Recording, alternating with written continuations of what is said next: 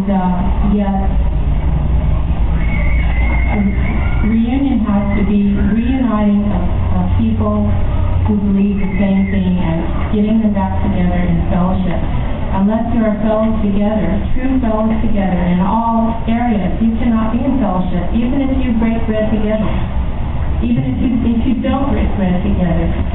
If you do everything else together, but you are not able to come to an agreement at the table of the Lord, you are not in fellowship in any way.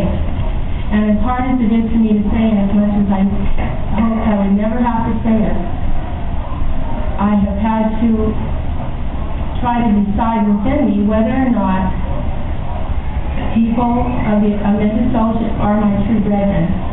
And there are times when I'm not sure that they are. But I will continue studying. I will not say until I'm sure that they are not my true brethren. But it's harder at the moment for me to feel that, because I feel that there are definitely basic doctrinal differences. Okay, thank you, Sharon. You might just as a comment on that in relation to this proposal, at least on the part of the three of us, is being proposed on the premise that we essentially are brethren. And that is an underlying premise. If that was not true, we wouldn't bother. Playing around with that. That is our premise. So as long as you understand where we're coming from on it. Let's see now. Has a couple of hands over here. Liz? What I'm hearing is that everyone here is basically here because, to at least a certain extent, we don't want the meeting to have happen. We might have some confusion as to our views on the other side. We see that there's enough validity to try to make it happen. So based on this, I look at the three brothers at the front, that they have really put in a full effort, and they have done their homework in their own proposal as they see it. You may not agree with it. You may say, well, this is more amendment-sided than unamendment-sided, and I can't live with that. But they've done their homework. And so what, as I see it, what they're proposing is, let's just put out a proposal, and let's see what people come back. And then it's all of our turn to sit down and make up our own proposal and do our homework. Because if we really believe it, then let's make the work, let's make the time, and come up with how we say it's going to happen. It's really easy for us to criticize other people's work and say, well, I don't agree with that point, maybe that one, but I don't agree with that one, and leave it at that. Well, if we really believe it, we're going to work at it, and we're going to let this go out. Even if we think that it has absolutely no foundation, at least it's making people come back and work and try to come back with something that they can live with. And that's the start. So, in a sense, I see that we don't even need to go through and say the majority part of this we're agreeing to. Let it go out and let people think as to how that they're going to make reunion happen. Well, okay. See, there's a couple of other hands. Who else had their hand up? I may have missed some of you, and I'm sorry. But Walt, did you have your hand up? Because I saw a hand in that direction, and I wasn't sure who that was. Well, most of it has been said. and then Dan will be up there. Okay, I perceive that we are getting reasonably close to the time if we're going to decide to send this out or not. But I think there's something that has to be done before that. And that is that in order to send this out as a proposal, if we do, we need some official basis for it. I think we should, officially elect a committee to deal with it, to send it out, to receive the data, to process it, to be responsible for it. Before we make any decisions, I think we should pick a committee. No, why don't we do that after we conclude? You can finish all the discussions, but before you send it out, you have to have... Oh, before we send it out, yes. Send it out. Right, okay? yes, okay. Right, you're right.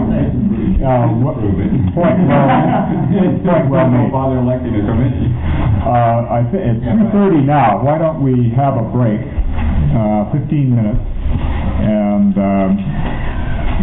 you can talk amongst yourselves a little bit. We'll come back, and then maybe we can wrap this up and come to a conclusion. discussions, there have been allusions or actual overheads showing some suggested changes, well, not actually changes at all, just suggestions to create a final unity proposal, quote and unquote, maybe I should remove the word final, but in the sense of the final draft to be submitted to the community in unamended community in California. And if you have the paper suggestions for unity, suggestions for final unity proposal, there were some on the table in there. This will be a little backwards from what you've got. It just had to do with how it fit best on the paper. But these are the suggestions that we're taking them all together, that we would like to recommend be incorporated in the unity proposal voted upon by the brethren in California. These are the suggestions that concern letters of assurance and the proposal itself. And you have already seen the suggestions for the fellowship clause and the implementation procedure. Now, turning over to the back, page 2 of this form, very quickly, you have the unamended letter of assurance. In discussions with Ken and his committee, they said that there was a sentence in here, I can't remember if I deleted it in. The sentence that moved had to do with the sentence concerning the principle of responsibility. And I'll come back to that when we get to the overhead on the proposal. But they suggest that if that sentence could be moved over to the proposal itself, that this would facilitate matters. We didn't just move that sentence. In moving it over, we basically fit it into the proposal so that it would have all the balance that was meant to have. If this were to be accepted, then what you have as the subsequent paragraph is just the two sentences that were there before and that middle one removed. So it simply says, we wish to assure you that we believe covenant relationship initiates a new relationship with God that entails greater privilege and responsibility. That while we believe this, we fully acknowledge that responsibility begins with an awareness or understanding of God's revealed will, not baptism. We do not believe or teach that baptism is a prerequisite for resurrectional condemnation. That is how the unamended letter of assurance would read. And the second to last paragraph, the large sixth paragraph that begins with concerning our relationship, but not until his own blood was shed, Ken brethren felt there was no reason that could be just simply deleted. It wasn't necessary to ask this.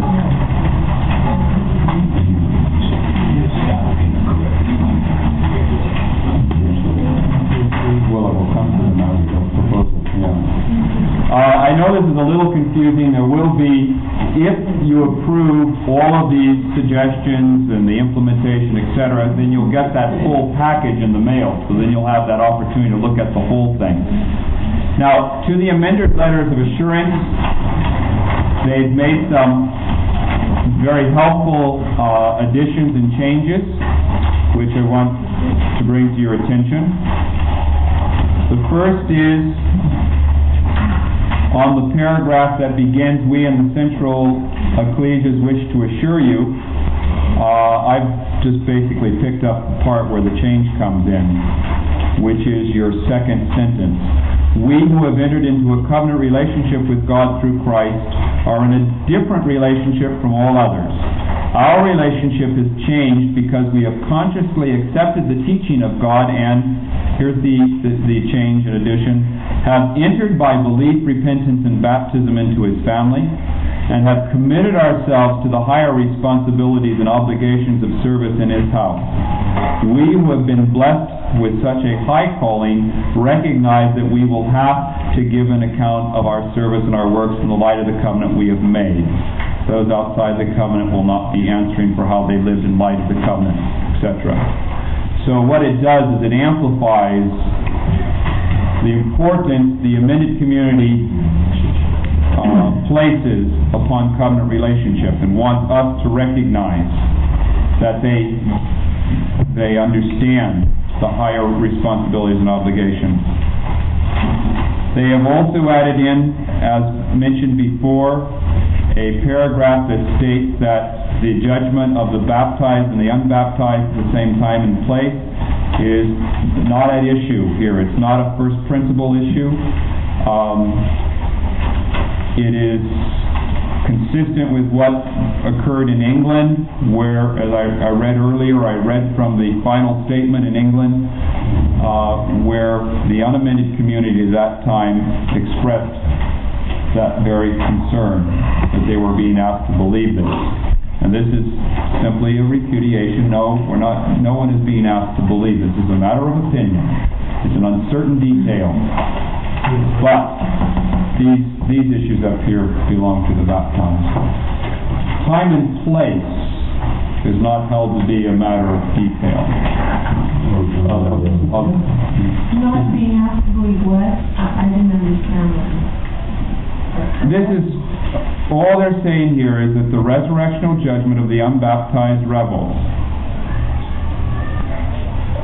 when it will occur and where it will occur, is not believed to be a first principle. No one is saying you have to believe with the household. They're just saying that their concern is a principle, not how God is going to work out the details of that principle. Brother Wright? Again, can I say, if the subject is mentioned, then it has to be defined. The very fact that it's, now that you put it on the table, could mean that we could believe that it was at they were to be judged with the household, but then they could be judged with the household.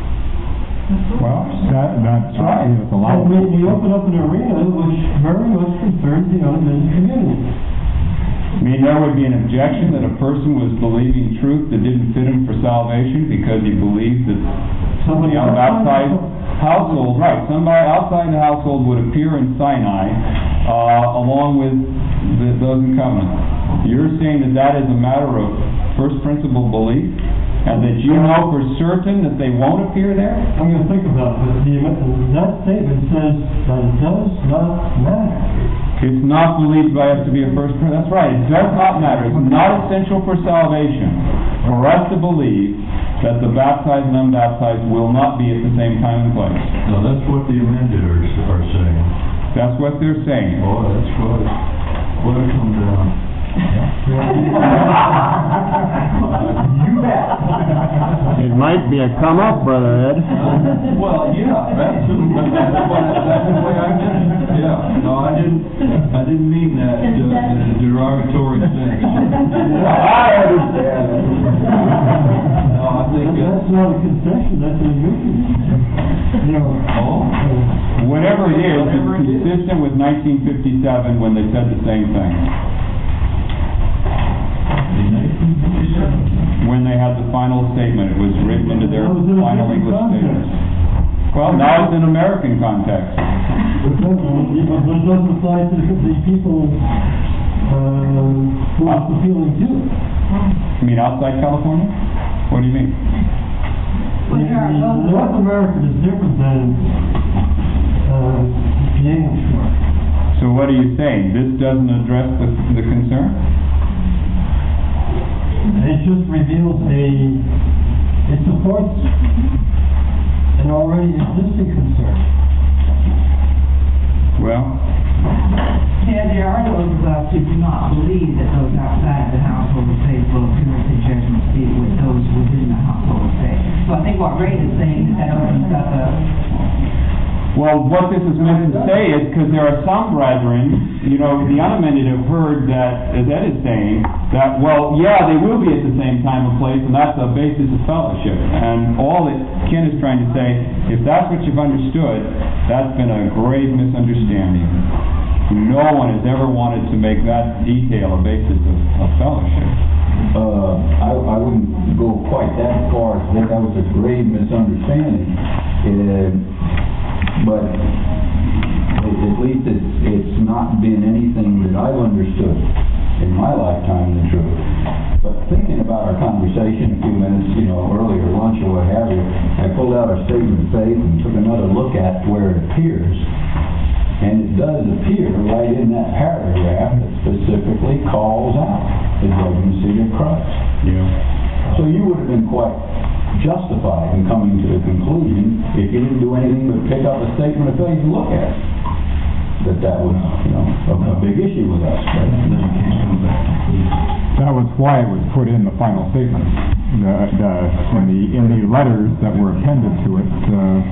Well, and what, Southern Street, rather. one of these recent publications from CMPA that they make an issue of that, is that they understood the issues that were facing the household at that time, and that this was put in there for that specific purpose. Oh, no, Ed, I'm sorry. The CMPA clearly understands this because they were the ones that were involved in that 1957, 53 or 57 reunion, and it is their essential document that we quoted. 53, I'm sorry. So, anything that you've read from them, I don't think could reasonably should be understood that way. I don't know just what you're referring to. Well, I know they said that they couldn't compromise the responsibility. That's right. Principle, because responsibility to of its relationship to the Eastern Sacrifice of Christ. Responsibility to a resurrectional condemnation is one thing. Responsibility to that resurrectional judgment being at the same time with the two of them standing side by side, that's not an issue. What is an issue is the other. Just the principle of resurrection. The principle of resurrectional condemnation, responsibility to a resurrectional condemnation, that's the principle, not the time and place of such condemnation. Let's move on so you can see, we can look over the rest of these. On the section that deals with the Sunday school student, they've just pluralized it, if you like, as opposed to make it individual.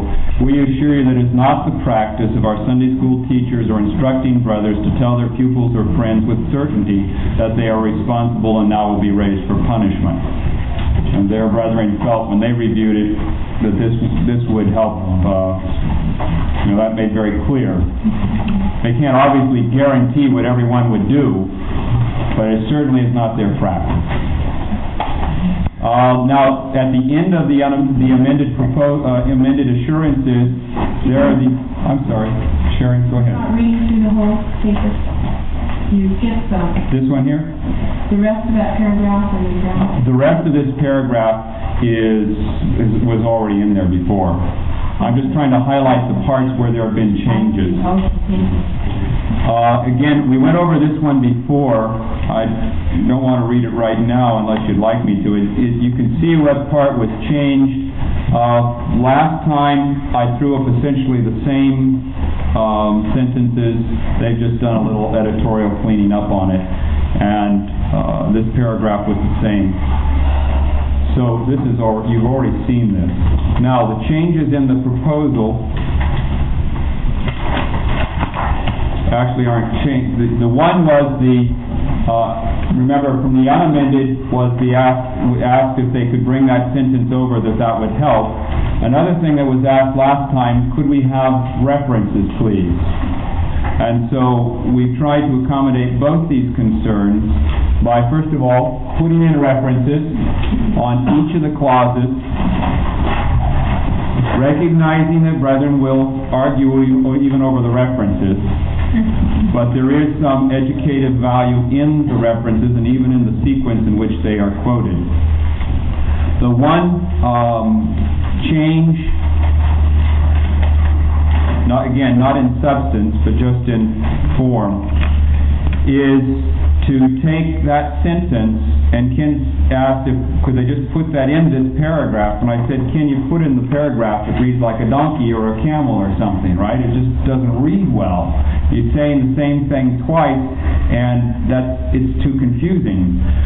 So eventually, in talking this over, we came up with basically replacing the first sentence with the similar statement that was in the letter of assurance, except where it said resurrectional judgment, we put the more preferable word condemnation.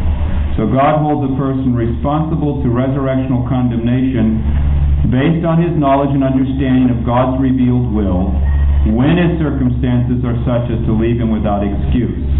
And then the second sentence, which says, only God knows who fall in the category of that operative principle and would be raised. That disclaimer is still there. That's God's prerogative in the matter. But it holds the balance, and the advantage is that before this, which as Tom expressed it last time, for all of us, I believe, up here at any rate, was a very critical phrase, when his circumstances are such as to leave him without excuse. For me, this is a personal expression, this made the clause something I could agree with. I could read Scripture and acknowledge the outworking of this principle, because this said possession of mere knowledge wasn't the basis of resurrectional condemnation, but the idea that there is understanding and there are circumstances of which together. Lorraine? I don't think that's a complete thought. I think you're not saying who this group are. God holds a person responsible to resurrectional condemnation based on his knowledge and understanding of God's revealed will, when his circumstances are such as to leave him without excuse. Without excuse for what? I don't think you're really pinpointing. Do you know what I'm saying? Leave him without excuse as in terms of what he was doing? Yeah, there's something left out of there that doesn't really pinpoint it. You're just saying people are held responsible. It sounds like it could be anybody, you know. Okay. Do you know what I'm saying? Okay, so the question is, it should be a completed sentences without excuse to what? Because they didn't obey or something like that? Well, yeah, you're not saying who this is. You're just saying a person. You need to define that specifically. What circumstances, when, or what person. Apparently that's something. I experienced what Lorraine was getting at one point, trying to think it through, so I know what she's getting at. Do you understand what she's getting at? This is attached to the paragraph before it, right?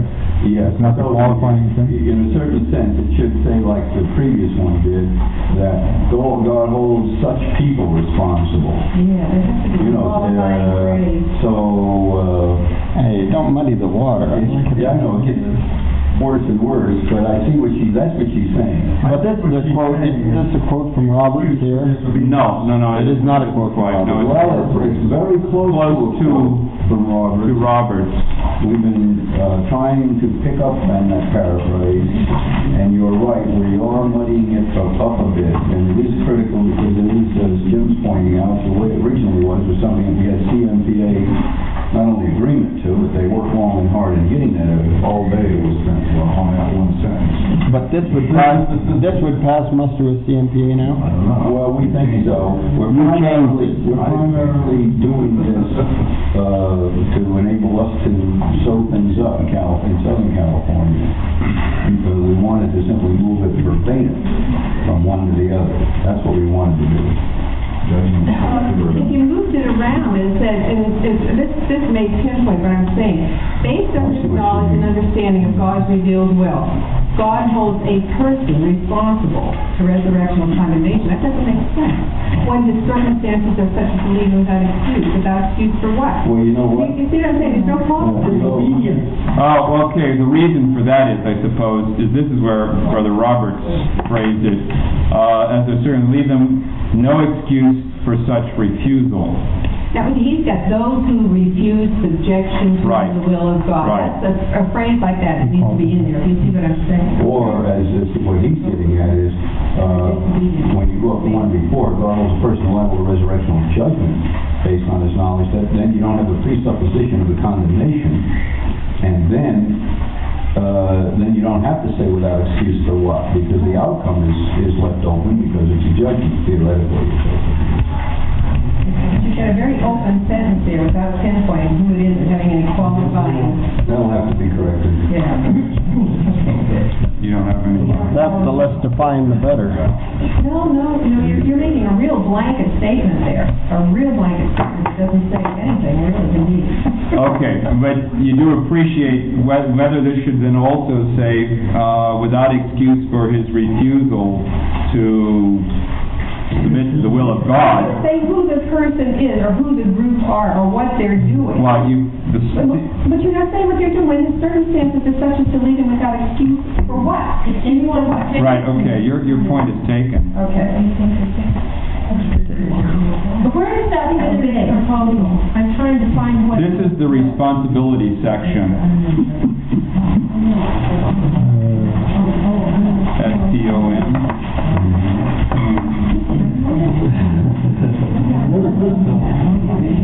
Late in the day, yeah? Typical on the men that they can't even spell over. You better get that one in, because I endure enough of yours. Brother Marco, you have a comment to make in the midst of this?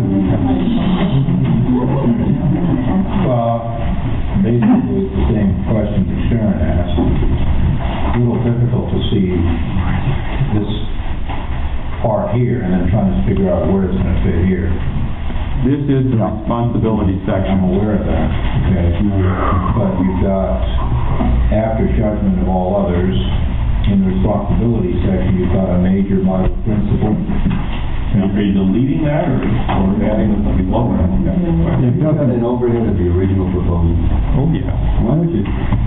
it's hard to see where it fits, that's true. I sure wouldn't mind getting their reaction to the camel.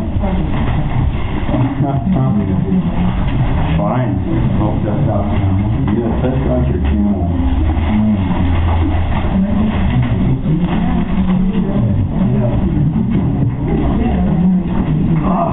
Second here, please.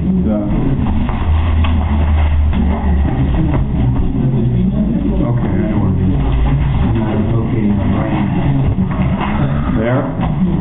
That's the original. Right. That's what we got right now.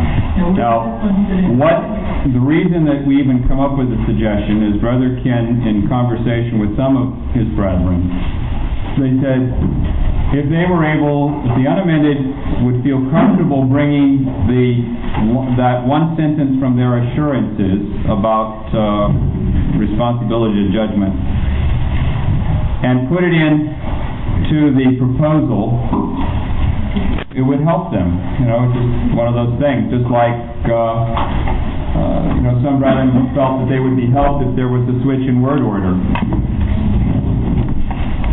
So Ken asked, to put this before you, and this is what we've done. After I told him I thought that it was a camel, then we took the sentence and made it work. Turned into a donkey.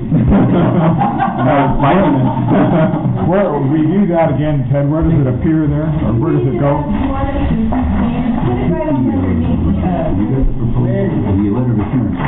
Okay, here it is. The letter of assurance is here. We believe that God holds a person liable to resurrectional judgment based on the knowledge and understanding of God's revealed will when his circumstances are such as to leave him without excuse. Now, we made that statement. That statement, rather, is in the assurances. They were asked if they could take that in. See, it doesn't make sense there either, does it? No, it still doesn't. So that's the problem. Yeah. But they asked... Not really. It does make sense. It makes sense that, Lord, from the standpoint that, if you read the whole thing, it sits... ahead. Yeah, it's a little hard when you have the floor to be Right. whispered. Go ahead. Read the whole thing. I think it makes sense that the way it is. At least it did to us at the time.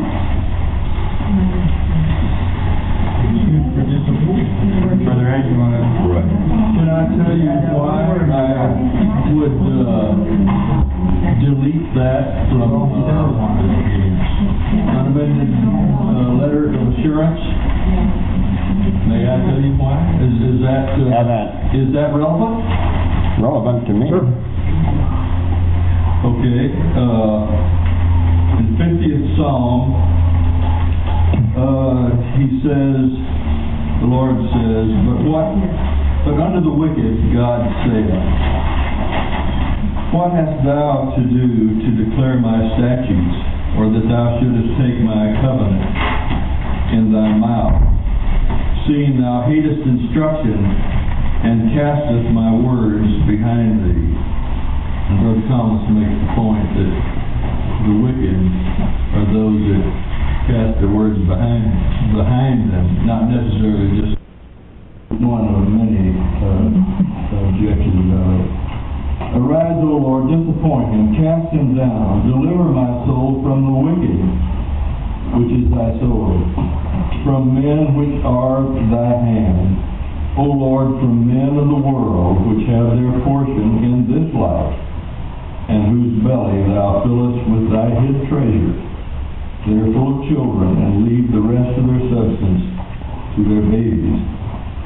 As for me, I will behold thy face in righteousness. I shall be satisfied when I awake. So the wicked are those who may know his word, but cast it behind them, and they have their portion in this life. And they will not be raised, as Paul said in the 6th chapter of Hebrews, or of Romans, that when you were the servants of sin, you were free from righteousness. Well, that's true, Brother Ed, but the problem there is that it doesn't address the question of resurrectional responsibility, whether it is or isn't possible. It simply says we have a portion in this life.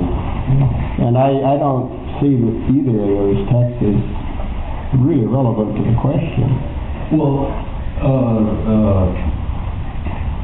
Pharaoh, Nebuchadnezzar had their portion in this life. Right.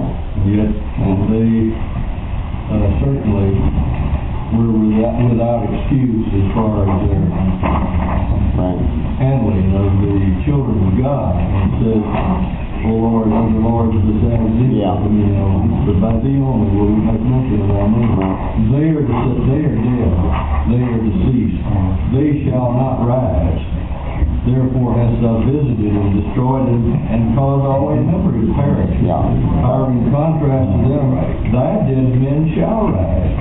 Together with my dead body shall they arise. Awake and sing, ye that dwell in dust. But we, being not believers in immortal emergence, know that between the rising and the standing with Christ, the nature of Christ, there's the judgment.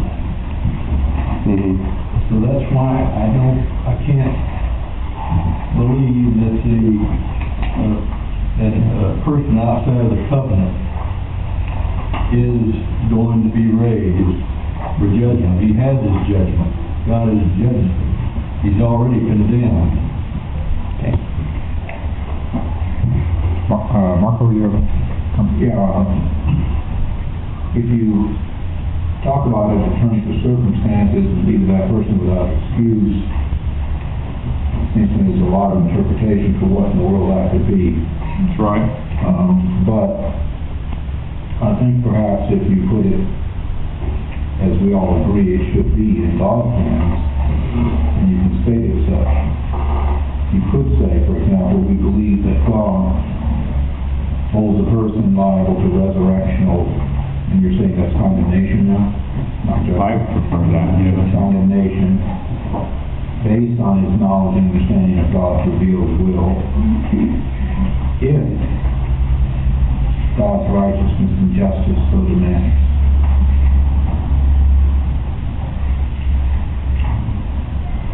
Well, that's contradictory. I mean, the point is the articulation of a principle upon which God's justice is exercised over unbaptized men and women. And the principle is that of an understanding that they've got of His will.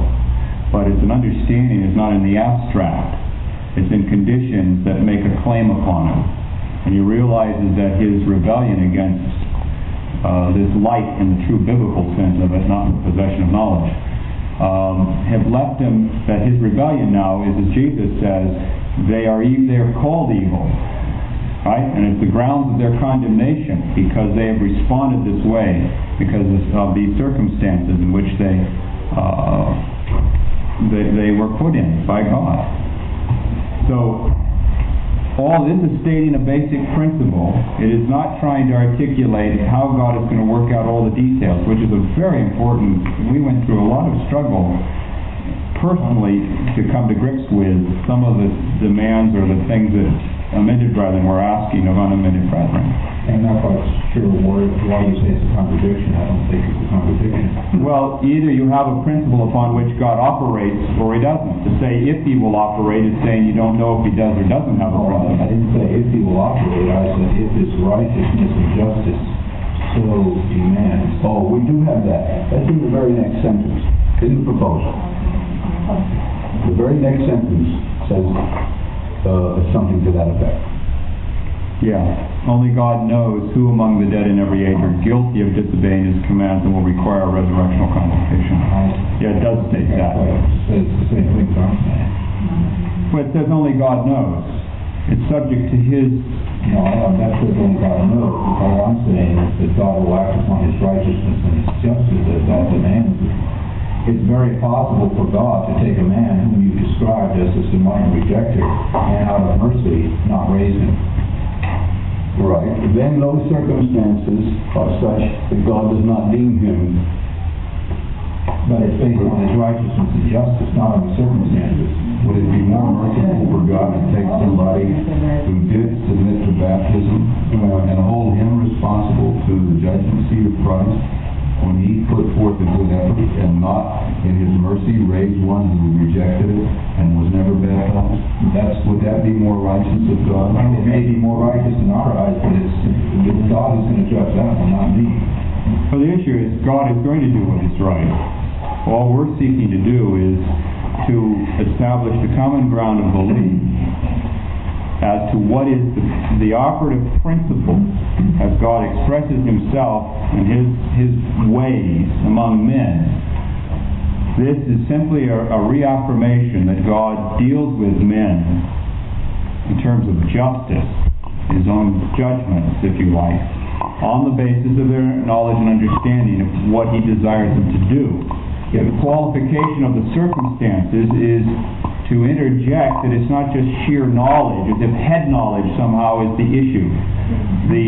The words of Jesus in John 15, for example, that if I had not come and spoken these words which none other man ever spoke, they would not have had sin. Now we might have said, well, maybe God will or will not hold them responsible. But Jesus says they are responsible because I've spoken these words. And then He went on and emphasized and said, if I hadn't done these works among them, which none other man had done, they would not have had sin. So the grounds of their sin, brand new sins now, which have been committed, to which God was going to hold them guilty, and apparently in a resurrectional sense, was their refusal to hear those words and to heed those works that he did. Now those are circumstances. In those circumstances, God's righteousness was expressed, yes. But those were the circumstances, and that's the intent of that phrase about circumstances. They left them without excuse. They could no longer say, if a man, and in end of chapter John 9, Jesus said, if you said you had no sin, you still would have been blind. I mean, I'm sorry, I quoted that wrong. If you said that we see, or that we don't see, or something. If you said we don't see, that would have been fine. If you say that we do see, Sin remains. then your sin remains. Blindness was no longer the case in their presumption. And so the circumstances, again, their sin was based upon their response to the light of God as it was manifest in the Lord Jesus, in His words and in His works. That was because God's righteousness, who is Jesus Christ, demanded so. Yeah, Marco, it's all an expression of that, but it's still the circumstances in which He puts them. If He hadn't put them in those circumstances, as He said, they wouldn't have been sinners, and they wouldn't have been held responsible for what they did. All I'm saying is, we keep declaring that it's in God's hands. We keep saying that God's going to do right, and yet we really don't trust that He will. And so we want to have to clarify it or classify it as such. And I see all we need to say in the statement is, God's justice and righteousness. If God's justice and righteousness demand, then that's what will happen. But if it doesn't demand that, then it won't happen, no matter what we say about it, or no matter what we think is right or just about it. Fine, but no one disagrees with that. I don't think that's ever been an issue between It's never been an issue. We're trying to deal with things that are an issue and try to clarify the things that are an issue. Okay, our time, it's 25 to 5. I want to keep you aware of the time. In the interest of, I guess, expedience, is it desirable to change that point there, as Marco was suggesting, or do we go on from there? I can make one recommendation. Brother Jim Land has put up what it would look like with that addition in here. We can go through this. If this appears to be acceptable and you'd like to go ahead with it, fine. If you feel that it isn't, but you feel that the problem could be resolved, then you certainly could make that, create a committee and ask that committee to work with these brethren and work out the problem. Going with what he has said here, a major Bible principle covering the liability to condemnation of such is based on the rebellion or disobedience of enlightened men who knowingly reject the counsel and commands of God, just as before. God holds a person liable to resurrectional judgment based on his knowledge and understanding of God's revealed will when his circumstances are such as to leave him without excuse. We do not believe or teach. I do? You don't have the right next sentence. No, he doesn't. I pull it out of the top. You missed it. Oh, you missed, yeah, this one is... You skipped down a line. Dad, couldn't you just insert the word disobedient in that other one on page 2? God holds a disobedient person responsible, and then that would make sense. Would that... I'm sorry, let me just get... God holds a disobedient person responsible. That qualifies who the person is. Would that do it? Okay, you would suggest the word, where I see it going in interest of time is we're getting some good suggestions, and I think the best thing to do, instead of trying to create another camel here that has 7 humps, we can work it out if the general principle is okay to include in the proposal. Now remind you that doesn't mean that it's okay in terms of what you believe, but in terms of the proposal, work it out. What I'm saying is you have to eventually vote as to what you do, believe should be an acceptable basis. I wonder if all of us are willing to be judged by Christ on the basis of what we have written.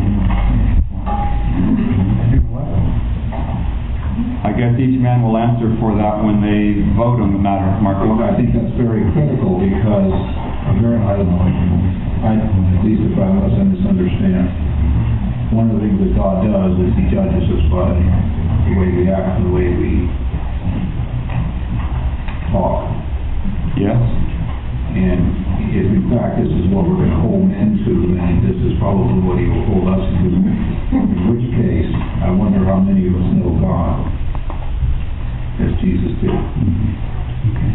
Okay. And our responsibility of resurrectional judgment is based upon knowledge, knowing God. That's right. I want to argue it's not a time for exposition of what that word means, so. Well, I'm not. There is. Would it be possible to do like the FOU brethren have done? They've sent out a proposal and said, will you agree with this? Is this enough? If not, then what? Yeah. And then let everybody handle it in their own way. This way we're, obviously we don't agree. We're just hassling points here that we don't agree on, so why not let everybody do it his own private way and put his reasons for why he wouldn't accept it or change it in the way he wants it. That certainly could be expressed in any final vote. I think that the point of having something presented is the amended residents in Southern California have already voted on this proposal. All of the suggestions to what we would incorporate into our proposal to send out are such as consistent with their, what they voted on at that time. Otherwise, we create two entirely different. See, part of the thing is it's time to say either this is acceptable or not. We've gone as far as we can go. Ken and brethren they have gone as far as they can go with their community. This represents where they can go. The question is now we need to respond to that and say, can we come this far to meet them? Now, if we can, okay. If we can't, then that's it. Other people can come along in another generation, take care of this. I've had it.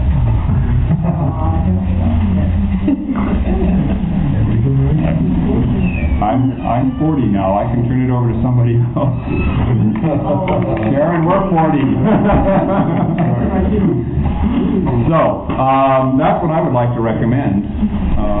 That if the idea is acceptable as it was originally worded and as it is in the assurances, if something can be worked out that expresses the same substance, then I would like to seek your approval for that, for whomever you vote to carry this on. Yes. I think basically it's very well written. It expresses things very well. And it's been done, I think, in a wonderful spirit, and I think we should commend all the brethren that have worked so hard on this. I think it's a really, it's quite a labor. It's been going on forever. I think it's a good thing. Is it time to have a vote? Well, where we are is, you've heard finalized proposal in that, the way that we just mentioned, letters of assurance, the suggestions you've seen there, and the implementation procedure we have discussed. So, in a sense, we have reviewed this. And Bob, I think we come to the point of seeking a motion to accept this revised package, if you like. With the flexibility of... with the flexibility on that one point. Get the wording in the right order there, or whatever. If that, brother would seek to do that. And then either approve or disapprove that being sent out, which is... All right, so we're open to have a motion for the submission of this proposal in a final form that isn't in a dozen different sheets of paper like this, but is one package to the unamended community for their consideration. Excuse me, but just how would that be done? You just send this out, and then would you say, how do they approve or disapprove this? There would be a ballot on the end of the proposal. It would be similar. Similar. It would be similar to the one that you got from the amended, the one of the amended. So there would be some place to write it if you did disagree, or how you prefer to have it, and that type of thing. Right. Okay. And there'll be a cover letter stating that if you don't agree, or if you'd like to amend the wording, you can people will know that by something stated in the document sent to them. We can state that in the cover letter, yes. Yeah. So if they'd like to... Everyone understands that. Sure, just add any comments you want. We understand each other pretty well. Most of us here understand that you want to do that, and it's all right, but there are more that are not here. Right, that will be put clearly in. Right. Relative to implementation, you feel that that's been covered, eh? We've suggested an implementation procedure, yes. Right. I'm sorry. Time of it? Excuse me, can we decide about the time of it, the 6 months or 12 months? That would be, we haven't decided about the time, you're right. That you could also leave somewhat flexible. Yeah, well, something like that. I don't have it. Well, 6 minimum, 12 maximum. Well, are you gonna have, you can have your committee, that you elect. To decide the exact time period, work it out, what would be reasonable, and allow some flexibility if you come to the end of that period of time and Brethren is saying, whoa, don't stuff this around us so fast, give us a little more time, then, they could officially inform the Brethren in California that we need to have another 3 months or something. Right, exactly. Okay. Well, there's two kind of dates that are critical. One is the date for submission of the vote, and the second is the date for beginning of implementation. Well, vote as soon as possible. So it will be prepared, but the collegians need a time to then review it and vote on it. Let's say it's a month or it's a week or it's a year, or whatever it is that they need to do it in. But that information has to be published.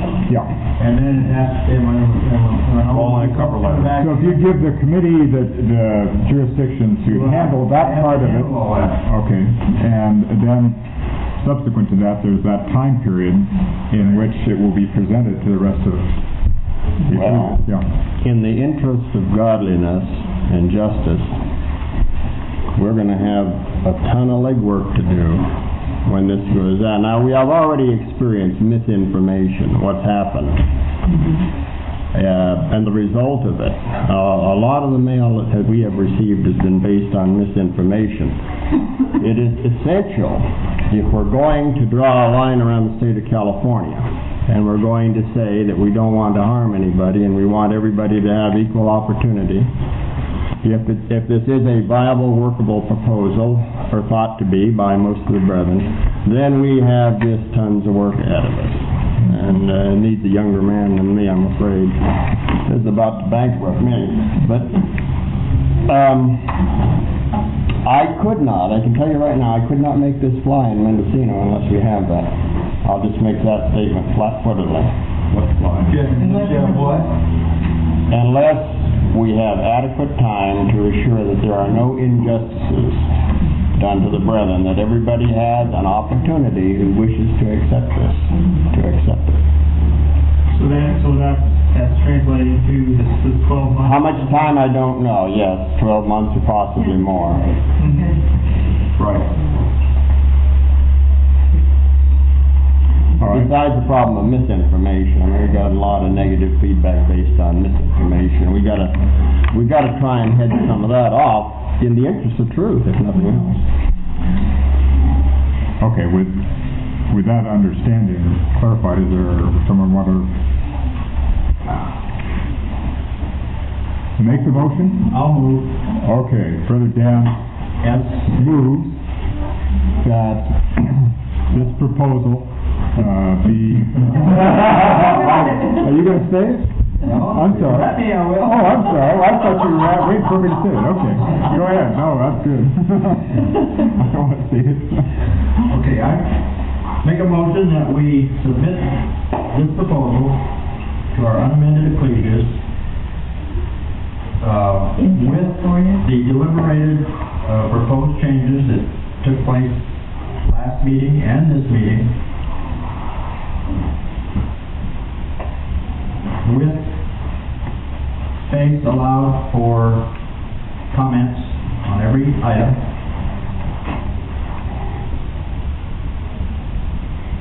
and that we establish today a committee to handle it and deal with all the paperwork and what have you.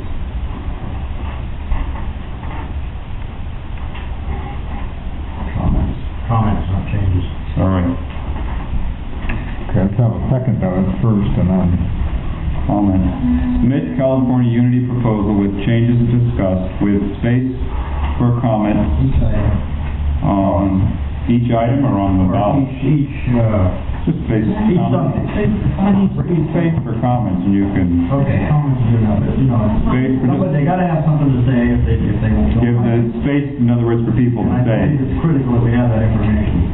Good. Submit California with changes as discussed with space for comment. And what else? To unamended. Submit it to the unamended places of California. Submit California to the unamended ecclesias in California. Okay, that was one motion. You had a second part of it. to that motion. Well, the second part was to be sure that there's a committee established to carry this out. All the rebuttal and everything that comes with it. Well, that's part of the agenda. I don't know, that might be included. Why don't we take that as the We'll take that as the second motion. Yeah, right. All right, okay, this is a motion. Submit the California Unity proposal with changes as discussed with space for comment to the unamended ecclesias in California. Okay, is there further right? Secret ballot, Yes? Yeah. Okay, we'll have secret ballot. Is there a second? Individually submitted to individuals in the ecclesias or to the ecclesias? Individuals. I think it should be on an individual basis, that's fine. To the individual in the. Something else. You need to know what to do with that, or you can submit it, and then they're asked to let you include it in its own. Yes, I'm sorry, go ahead. If they're interested, we'll be happy to share with them all the things we learned in the course of going through all those procedures and answering all those questions, like secret ballot, like whether or not you mail it to an individual, like how you're going to count them and when and who you're going to invite to make sure everybody's happy that they're going to take us out now with this motion. No, Yeah. I don't think Ray needs to listen. Yes, yes. Yes, Ray. Yeah, that's already, I thought you meant on the. that's fine, if we're prepared for that. Because we handle it for secret ballot on the proposal. So, is this your motion then? Submit California Unity proposal with changes discussed with space for comments to the individuals in the unamended ecclesias in California. Right. Is it the motion? Okay, some time frame about the vote, or vote as soon as it's reasonable. They would work for it. Yeah, unless you want to state, feel it's necessary to state a specific time, why don't we leave it the way it is? All right, is there a second to the motion? Yes. Brother Eric seconds.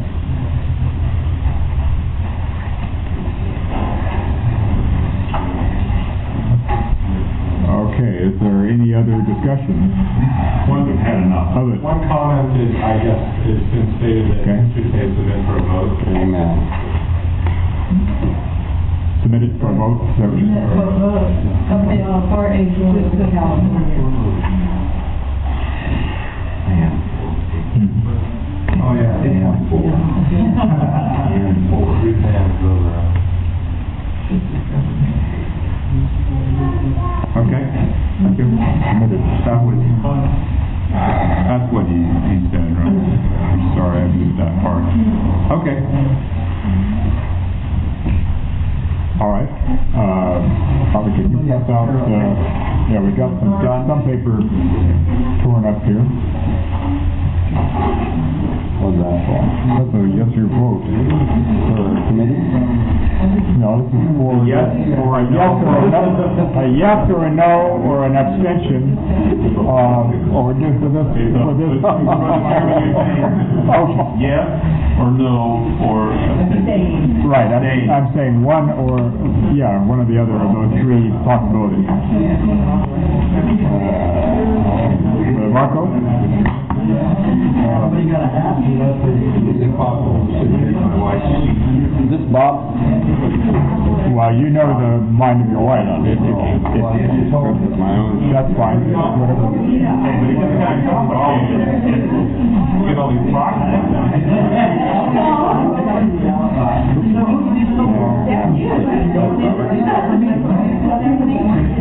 David decided we'll agree with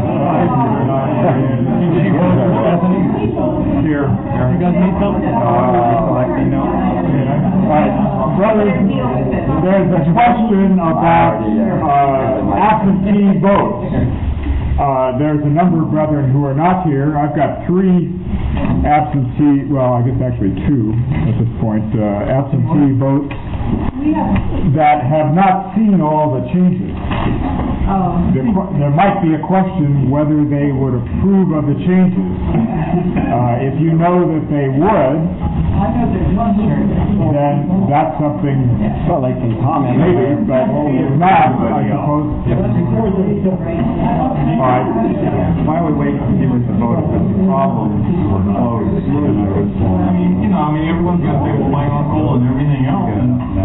Okay. For the sake of simplicity, why don't we say that there's no absentee votes? I mean, I hate to disqualify those not here, but. So you don't want to say it together and assume that they approve. Right, that's right. Right. Well, if there is a close fire, then maybe the one is going on here. If there's a close tie, I think we got more to work on. What did I do with those votes? I lost your vote.